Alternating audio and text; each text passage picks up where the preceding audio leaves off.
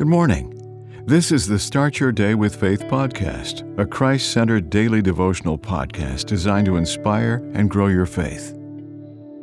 May 23rd, Redirecting Through Pain. In July 2015, President Obama made history when he became the first sitting U.S. president to visit a federal prison. He sat with 6 nonviolent convicted felons at El Reno Federal Correction Institution in Oklahoma. In an interview, he talked about his absent father. "I didn't know my dad, and too many of our young people don't know their dads," he said. "And obviously for them to be able to see you in a strong, positive way, that's going to have an impact. I met Dad for 1 month when I was 10 years old. That was the only time I met him." The president seemed to be echoing the prayer of St. Francis of Assisi. "Lord, make me an instrument of your peace where there is hatred.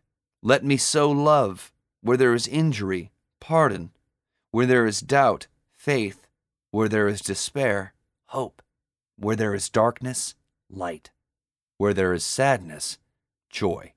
We'll do well, A, to ask for the unction to use our challenges to minister to others, and B, reflect on our Savior's message, John 1:12.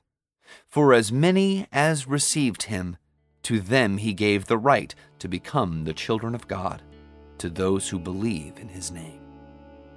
And concur with the hymnist.